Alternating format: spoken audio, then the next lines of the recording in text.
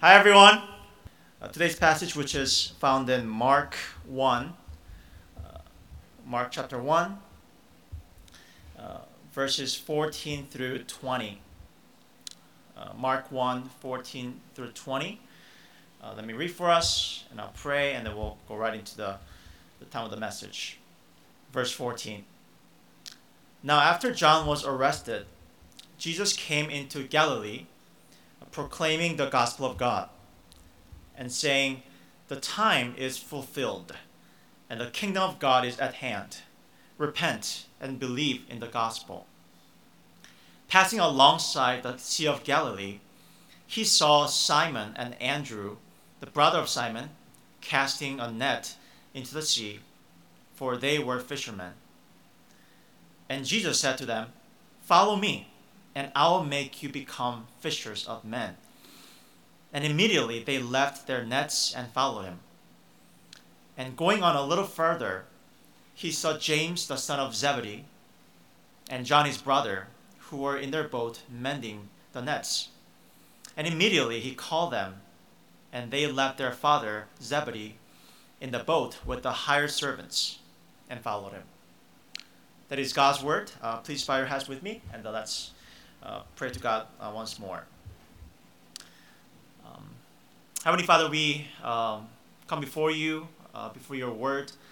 Would you humble our hearts as we hear your word, and help us to look to you as a holy God, that these words are holy. It's in different category.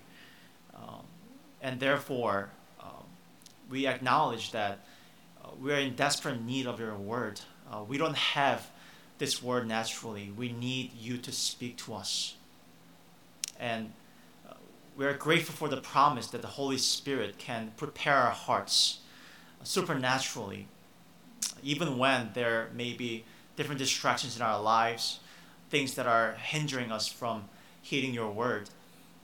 So Lord, help us, God. May your Spirit make our hearts come alive right now, and get to love your word, cherish this time together, that we can be built up as a church, as well as individuals of following you, God.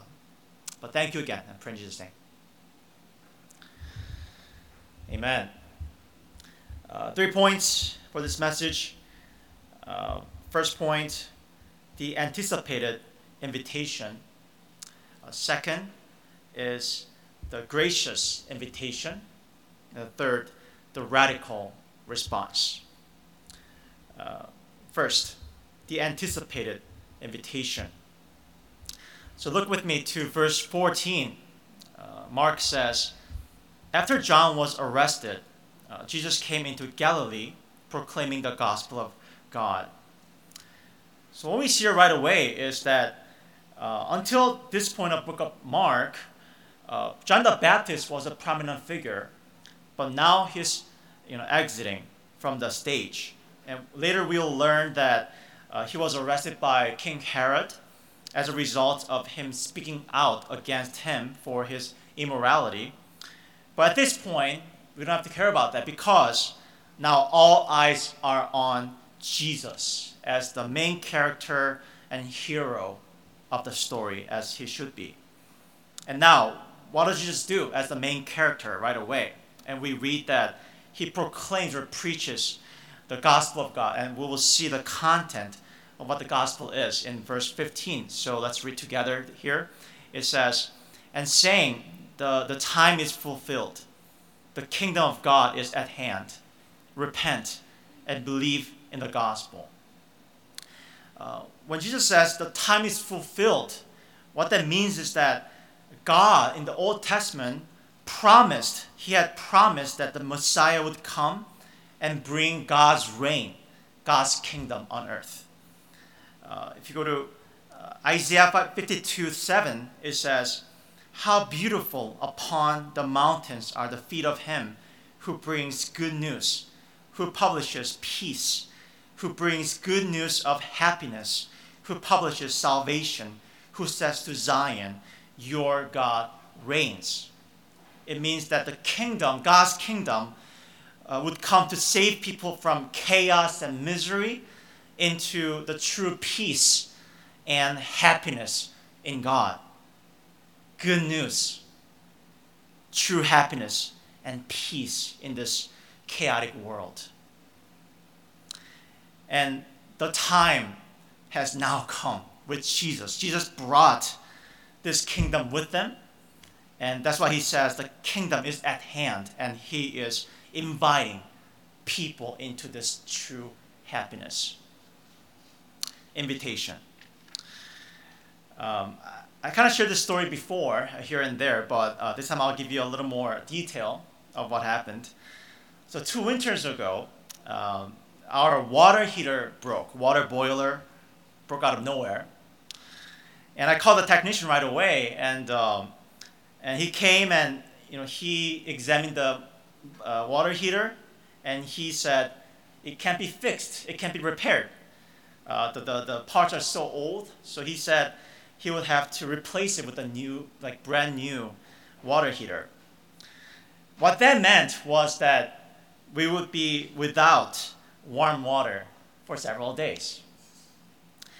And what made the situation really bad for us is that at that time, my wife Deb had just given birth to our son Seth, and her parents were staying with us, coming from Maryland to help us out.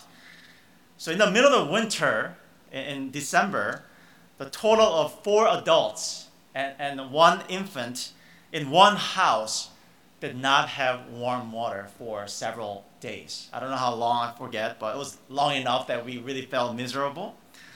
It was absolute nightmare. Just imagine, with me here.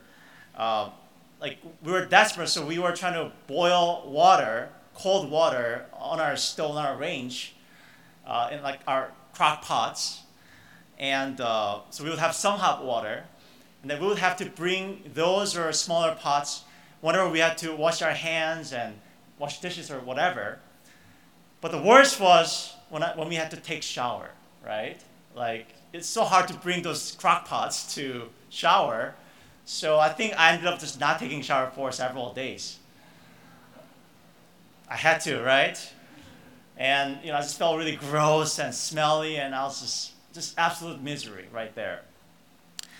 But then when that promised day came, the technician came and he spent a couple of hours, and he finally installed the brand new water heater. And after he left, I turned on the faucet slowly, and out came a gush of warm water. And what did I do right away?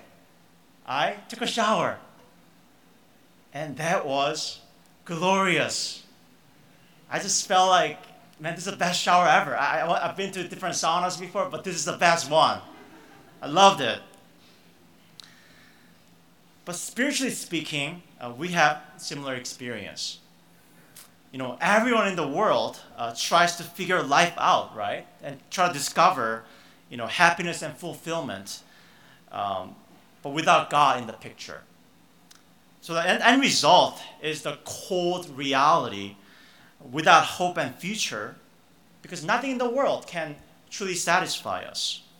So God, in love, had promised that he would send the living warm water, so to speak, with the arrival of Messiah. And he finally came. Jesus Christ finally came, and now he's inviting all of us with open arms, promising that we can truly feel the warmth of our soul through him. So here we see Jesus welcoming any and every one of us to experience this salvation and true warmth of our soul. The time is fulfilled. But what's interesting, as we'll see in the next point, is that Jesus doesn't just stand there and have his arms open, but we'll see in the story that he actually walks around and goes around everywhere. He seeks and pursues after people to have them join this kingdom. That's the kind of God that we have. So next point, the gracious invitation. Verse 16, it says, passing alongside the Sea of Galilee, he saw Simon and Andrew, the brother of Simon, casting a net into the sea, for they were fishermen. This scene that we just read has to shock us. The reason is that, we just saw in the previous verses that Jesus just inaugurated his kingdom, God's kingdom, heavenly kingdom on earth. So we would expect perhaps, him parading into a major city in the world, perhaps like a financial or cultural hub, like a New York City or something, and just, show off. Or we would expect him to try to recruit, people to be his assistants from, institutions like Harvard or Washington, D.C., their political scenes, things like that. That's our expectation, perhaps. But here, in the verse that we just read, Jesus is walking by a lake shore in Galilee. Last week, I compared Galilee to Idaho, and I no longer wish to offend the great state of Idaho. But you got the point that Galilee was not a significant area at the time, and the area was rather neglected and looked down upon. The people were looked down upon as uneducated people. And within the Galilee province, we find Jesus walking in a remote village, and we find out that it's a fishing village. So it might have been smelly and not very glorious. And furthermore, Jesus seems to be recruiting Simon and Andrew, and also, a few verses down, we find he's recruiting James and John, all of which were fishermen, to be part of the cabinet of his administration. Something's not really fitting here to our standard. Here, Mark is trying to show us through this that God's kingdom moves forward and expands not through human ingenuity, but it moves and expands through God's sovereign grace. That's what he's trying to show us. So follow with me here in verse 16 again. We see that Jesus sees Simon and Andrew. And if you go down to verse 19, it says Jesus again sees James and John. Mark's intentional there. He's repeating the word sees, meaning that he sees these guys first, even before these guys saw themselves to be a part of this kingdom, maybe worthy of this kingdom. They didn't see that. Verse 17, it says, "And Jesus said to them, 'Follow me, and I'll make you become fishers of men.'" And here he's inviting them, right? Again, like we saw in the previous point, that he's inviting all of us, and he's inviting these guys to the kingdom. And then he says this, please get this. Jesus promises that he will make them become fishers of men. Just really quick there, the metaphor, fishers of men, is obvious enough, meaning that humanity, according to the Bible, is swimming and drowning in the sea of sin and hopelessness. And Simon and Andrew could become God's kingdom workers who rescue people into the kingdom by preaching the word of God, the word of the gospel. And that was to be their role, fishers of men. But the emphasis here is that it is Jesus that will make them into such valuable workers. In other words, Simon and Andrew, as they are not noticeable. They are, again, uneducated fishermen who cannot possibly become valuable by their own volition, by their own ability. But Jesus can and will grow them into essential workers for his kingdom's sake. Jesus will do that. So here, what we see is, in recruiting his own people for his kingdom, Jesus initiates and he equips and he perfects his workers.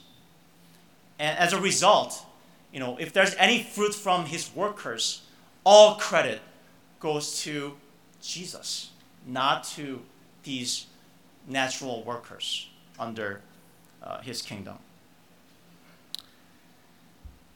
Yesterday, maybe we can go to the next slide. A picture there. Yesterday, my wife Deb was baking some pastries, and she involved our almost 2-year-old son Seth in the process. And it's impressive to me because I hate baking myself, and it just stresses me out just even thinking about involving our son in that process. But she did it, and that's what happened. And so, as you can see there, she had him stand on a chair by the countertop. So the next picture there. And he was there the whole time by her side. And she walked him through every step and taught him, how to make shapes like that, and like how to move the doughs, and like how to, bake basically the whole process. But behind, aside from this picture, she told me later while I was away that he just made a lot of mess, as you can imagine. He would like throw things, and he would just destroy all these shapes that he just made with her. And as a result, apparently the whole process took several more hours than it would normally take for her. But then, if you go to the next picture, that's the result. It was very good-looking pastry with the apple, and nutmeg and all that good stuff in it, and it was really tasty. Like I devoured 4 or 5 in one sitting right away. It was so good. Now, did Deb, my wife, recruit Seth because he was a skilled baker, or let alone a helpful helper? No. I love my son, but that's farthest from the truth. Not helpful. But she brought him along. Why? Because she loves him, and because she wanted him to experience the joy of baking, and to eventually become, grow into not just a good baker, but gain some skills for other things in life. And then when the result came out, I did congratulate Seth and applaud him, saying like, "Oh, good job! You're so cute. You helped Mama." But that wasn't because of his real work, but just participation. We were happy about that. But when I turned to my wife, that was a real compliment, right? Because it was her product, it was her skill, and I really especially appreciated her patience in involving our son in the process. You see, likewise, Jesus brings along people like Simon and Andrew, not because they were skillful or helpful in any measure, but because he loves them and he wants them to experience the joy of the kingdom, and especially the joy of doing his missions of saving souls. And he patiently guides them, and he will grow them through many of their failures and them making messes. And he will make them into capable workers for his kingdom. And again, at the end of the day, any fruit that these disciples will make and produce, all the credit will go to Jesus, because it was his work from the beginning to the end. And if you really get this picture and truth, I think it's such an encouraging truth, isn't it? I think many of us, if not all of us, can be consumed about our own abilities. We can beat ourselves up by our own standards or by God's standards, and we get discouraged and wonder we can do anything for God. But if Jesus uses people who don't have much to show off, in reality, it's interesting. If you read through the book of Mark, he keeps repeating the failures of the disciples. Because, as a side note, Mark himself, you read through the book of Acts, he himself failed big time. He betrayed his associate Paul. He quit. But then Paul restored him later. That's a side note, but you see, Mark wanted to show us through the failures of himself and disciples that, hey, it's not about you. Jesus can use anybody.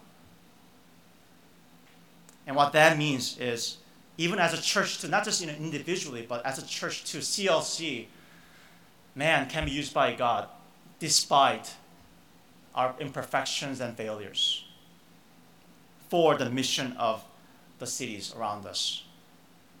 Amazing. Meaning there's always hope in Jesus if we humbly acknowledge our weaknesses and submit to his guidance and participate in what he's doing. He will make it happen. It's not about us. It's about what Jesus does. The gracious invitation. And third and last, the radical response. Verse 18, Mark says, and immediately they left their nets and followed Jesus. So upon the call from Jesus and his promise of making them into fishers of men, Simon and Andrew leave their job and their livelihood and follow Jesus. And go down to verse 19 and 20, Mark goes along saying that, and going on a little farther, he saw James, the son of Zebedee, and John, his brother, who were in their boat mending their nets. And immediately he called them, and they left their father, Zebedee, in the boat with the hired servants and followed him. So James and John not only left their work, their job, their career, but also they left their family, their father, their family ties in order to follow Jesus. So Mark here is trying to highlight for us the radical nature of discipleship, the radical nature of what it means to follow Jesus. That you have to make hard decisions, such as abandoning important things and important people in our lives to follow Jesus. And at this point, if you're taking this seriously, the question might be, does this mean that in order to be a Christian, in order to be a follower of Christ, must you leave your secular jobs and your families and sign up for the full-time ministry position? Is that the call here? So we must clarify what Mark really means by this description of the disciples. And here's what he means. If you continue to read through the book of Mark, as well as the other Gospels, you will see that Simon actually retained his fishing boat and his fishing occupation, and he would fish here and there for a living. In fact, Jesus travels in a boat often, and it's very likely that he was using Simon's boat. And also, you will see that Simon and Andrew kept their house. They didn't sell it, and their families were in it, and they're interacting with it. They didn't leave their families. And in fact, their house becomes sort of a ministry base for Jesus. He always meets there as his, again, like a camp. And lastly, Apostle Paul, he rebukes in 2 Thessalonians some people who were not working and not providing for themselves materially. And also in other letters, he exhorts people to honor their families and especially their parents and take care of them. So it's clear that Mark and the rest of the scriptures do not mean that in every occasion you are to literally leave your other callings in life in order to follow Jesus.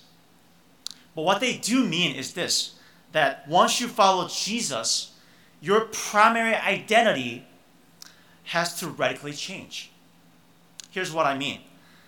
Before Christ, everyone has identity in something or someone, right? For some of us, their career and school are their identity. So if you do well in these areas, they feel proud. But if they fail to do well, they're crushed because their destiny and identity are in them. For others of us, their families can be our identities. Especially, our parents' approval of us can be so important to us, so that if they approve of our performance, then we feel good. But if they disapprove of how we do things in life, or if they reject us, it can sound like a death sentence for some of us. What that means is that career and family can be gods that we live for. But once you follow Jesus, now Christ has to be the primary identity. What that means is that your career and school are now ways and platforms for you to glorify Christ, just as Christ used Simon's boat and house for his purposes. But if they somehow conflict with the interests of Christ, you would be willing to abandon them in order to honor Christ. It also means that your families are indeed God's blessings, and we are to honor them, like we saw, as much as we can, as we honor Christ. But if their opinion gets in the way of your glorifying Christ, we have to spell out what that means, as we apply that. But in any way, if their opinion gets in the way of our glorifying Christ, you would be willing to put them in second place in order to obey Christ as your first. By doing this in your life, Christ is the true God that you live for. And here I want to highlight what's important in this principle is that you would want to do this as opposed to you have to. Meaning that having Christ as your identity, your primary identity, means that you have personally experienced, you discover personally the value of Christ, that he is soul satisfying, that you tasted his love for you, that his love for you is unconditional, not based on your performance, on your good days or bad days. He loves you, and you cherish that. You realize that that's enough for your life. You don't need anybody else. You don't need anything else to satisfy you, to satisfy your soul and fill up your void. So he is your identity. He is your desire. You don't need anything else. So you would gladly, if we have to, give up anything and everything to honor him. That's what it means to be having our identity in Christ. And please follow with me here. So, in fact, what we just looked at is exactly what Jesus meant in verse 15. When he invited people to the kingdom of God, what did it say? It said, repent and believe in the gospel. The word repent means the change of mindset that results in the drastic change in lifestyle. That's what repentance means. And that's exactly what happens when you change your identity, right? So that's what Jesus means. And also, that repentance can happen only if you believe in your heart that Jesus is your sole desire, that he's worth it, he's worth dying for. You experience it, you believe in your heart, you're convicted in your heart that he will fulfill you. But not only that, like we saw in the last point, that you believe that he can change you into his disciple and his fisher of men, that he can make you great for his kingdom. You believe with all your heart. Only then, you can repent, you can change your identity. In other words, it all comes down to whether we trust who Jesus is as a person. Do you see that? It comes down to whether you believe who he is for you in your life. And that takes time. Let me just share one story here. I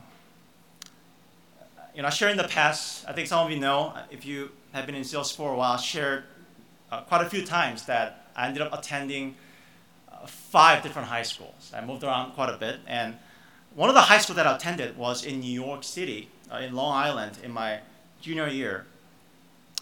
And when I first moved there, my mom signed me up, and she sent me off to this Ivy League tour, where this tour company would jam-pack students, high school students, and they would take us to this, Ivy League schools in New England, and we would talk to some people there and take pictures and dream about applying to these schools. And And my mom's expectation of me was very clear here, although I didn't get into any of them.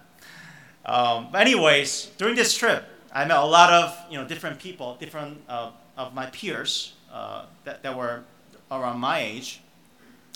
And there was this one particular guy that I didn't really like for some reason. You might have to kind of know how guys work, dynamics. Here's what I mean.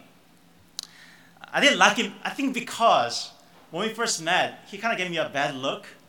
I didn't like that, and he kind of acted weird around me whenever we're kind of in our vicinity, close vicinity. I didn't like that, and I knew that he didn't like me either, so we didn't like each other.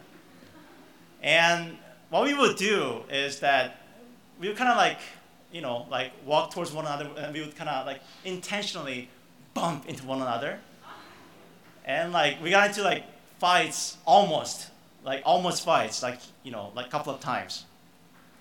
And I think, looking back, I think that's how teenage boys would try to declare their territory. I think, like animals. I think, but that's what happened. But at a certain point, we just randomly started talking to one another.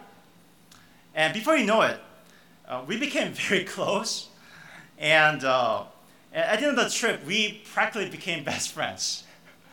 And we just started talking about a lot of deep things. And he was Christian, and I was not at the time. And he started sharing about his testimony and a lot of deep things. And even after the trip, we kept in touch through none other than MSN Messenger. Okay. I found out from the Young Adult Fellowship that there are only just a couple of 30s people now in our church. So yeah, hopefully you know what this means. MSN Messenger. Okay. Anyways, all right. So yeah, him and I became really good friends.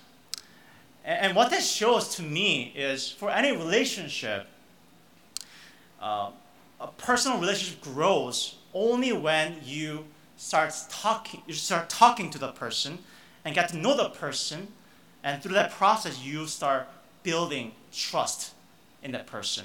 That's how relationship grows. And with that in mind, look with me to John 1:35 to 42. It's a little bit of a long passage, but you'll see why I'm trying to read this with you before we finish. John chapter 1, it says, "The next day again, John was standing with two of his disciples, John the Baptist, and he looked at Jesus as he walked by and said, 'Behold, the Lamb of God.' The two disciples heard him say this, and they followed Jesus. Jesus turned and saw them following and said to them, 'What are you seeking?' And they said to him, 'Rabbi,' which means teacher, 'where are you staying?' He said to them, 'Come and see. Come and you will see.' So they came and saw where he was staying, and they stayed with him that day, for it was about the 10th hour. One of the two who heard John speak and followed Jesus was Andrew, Simon Peter's brother. He first found his own brother Simon and said to him, 'We have found the Messiah,' which means Christ. He brought him to Jesus. Jesus looked at him and said, 'You are Simon, the son of John. You shall be called Cephas,' which means Peter." It's a little different from Mark, right? Mark, it seems that his goal was to highlight the radical nature of the discipleship in his account. But if you look at other angles of the same story from other gospels, like the one that we just read in the book of John, you get to realize that the disciples in our story weren't making an impulsive decision when they abandoned everything to follow Jesus. That they heard about Jesus before the Mark's story, that they met Jesus through John the Baptist. They heard about Jesus through John, and they themselves got to spend time with Jesus, where they must have conversed with them, asked them other questions, and over time they must have built that trust with them. And then when we come back to our passage in Mark, that's where we see the built trust and faith getting expressed, that they're following him. Why? Not because they're like, oh, I feel like it. No, they built trust in this person. They were convinced that he was the Son of God. Likewise, our faith, you and I, we are all on the same plane. Our faith in Jesus takes time. It grows in a not instant way, but it takes time. And therefore, we grow to put our identity in Christ over time. It doesn't happen overnight, but gradually. And the main means of the growth, the Bible says, is the Word of God. Like right now, as you're listening to my delivery of God's Word, that does something to us. And when we process it in our life groups, that does something to us. And when you read the Bible in a relational way with Jesus, every day, that does something, because that's how we get to know Jesus on a personal level. And that's how we get to know him and get to build our trust in him. And that will lead us to put our faith and identity in Christ. But I do want to remind you before I close that even so, in our endeavor to do that, our ultimate hope is in Christ. Why? Like we saw, he initiates, he equips, he perfects his disciples. He is the ultimate hope, even when we fail, even when we stumble along the way. Our hope is in him, and he promises he will make us the fishers of men and help us bear fruit. And in that, we can take heart and endure week by week, day by day, trying to get to know Jesus by his strength. Let's pray together. Spend some time just praying before we finish with the song. Jesus, his arms are open wide. He's the fulfillment of God's promises. In fact, Apostle Paul says that all promises of God are yes in Jesus Christ. And he came historically, he walked on earth. And the invitation to his kingdom is still wide open to us. And instead of him just standing in one locale, he went everywhere searching for us. And now, after ascending into heaven, he entrusted his disciples to spread his news, and somehow it came to us in the United States. Wow. He is searching us. He is searching for and pursuing after us right now, wanting us to be the people, the fisher of men, reaching the highest potential that only God can accomplish. Again, what that means is, no matter how you see yourself, no matter what failures, no matter what stumbling along the way, no matter what shame, no matter how we feel, he can use us by his strength, by his redemption. So can we go to God together? Can we go to our Lord Jesus Christ? Just come as we are. What this really requires is our humility, right? If we are just standing aloof, thinking that we can accomplish things for ourselves and for God, we can never experience God's transforming power. But if we come before him humbly, just asking Jesus, God, work in me. You're my only hope. Work in me, God. Make my life worthwhile. I don't want to waste my life by putting my identity in worthless things. I want my life to count. Help me, Lord. You're my only hope. Help me. Could we do that before we finish? Let's pray together. close for us, but just kind of encourage us to just take just 1 minute, just believing everything that Jesus is, that whatever deadlines coming up at your work,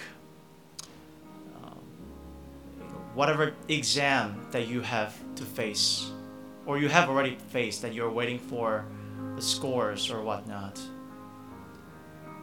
Can we believe, at least just for 1 minute together as a church, that all those things do not have claim on us if you're in Jesus Christ?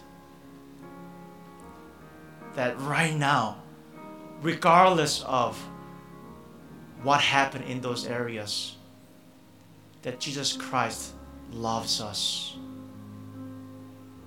in the deepest part of our hearts, that He loves us. He covers us, covers our wounds from all the secondary identities. No matter what, that's what it means. The gospel says, no matter what, Jesus Christ will never let us go. He will always love us.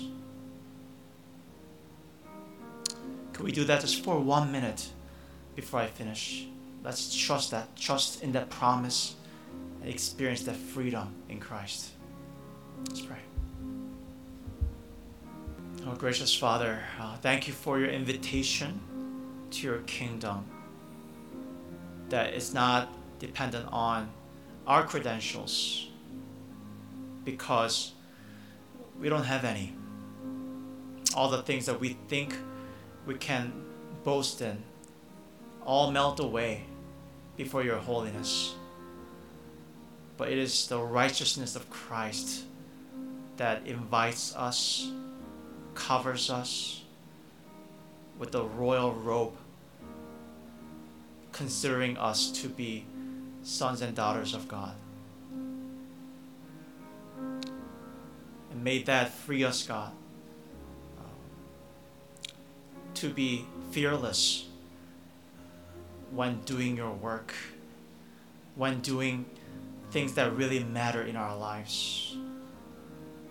And may that drive us even tomorrow and Monday, when we go back to work, go back to school and classes and just different relationships in our lives.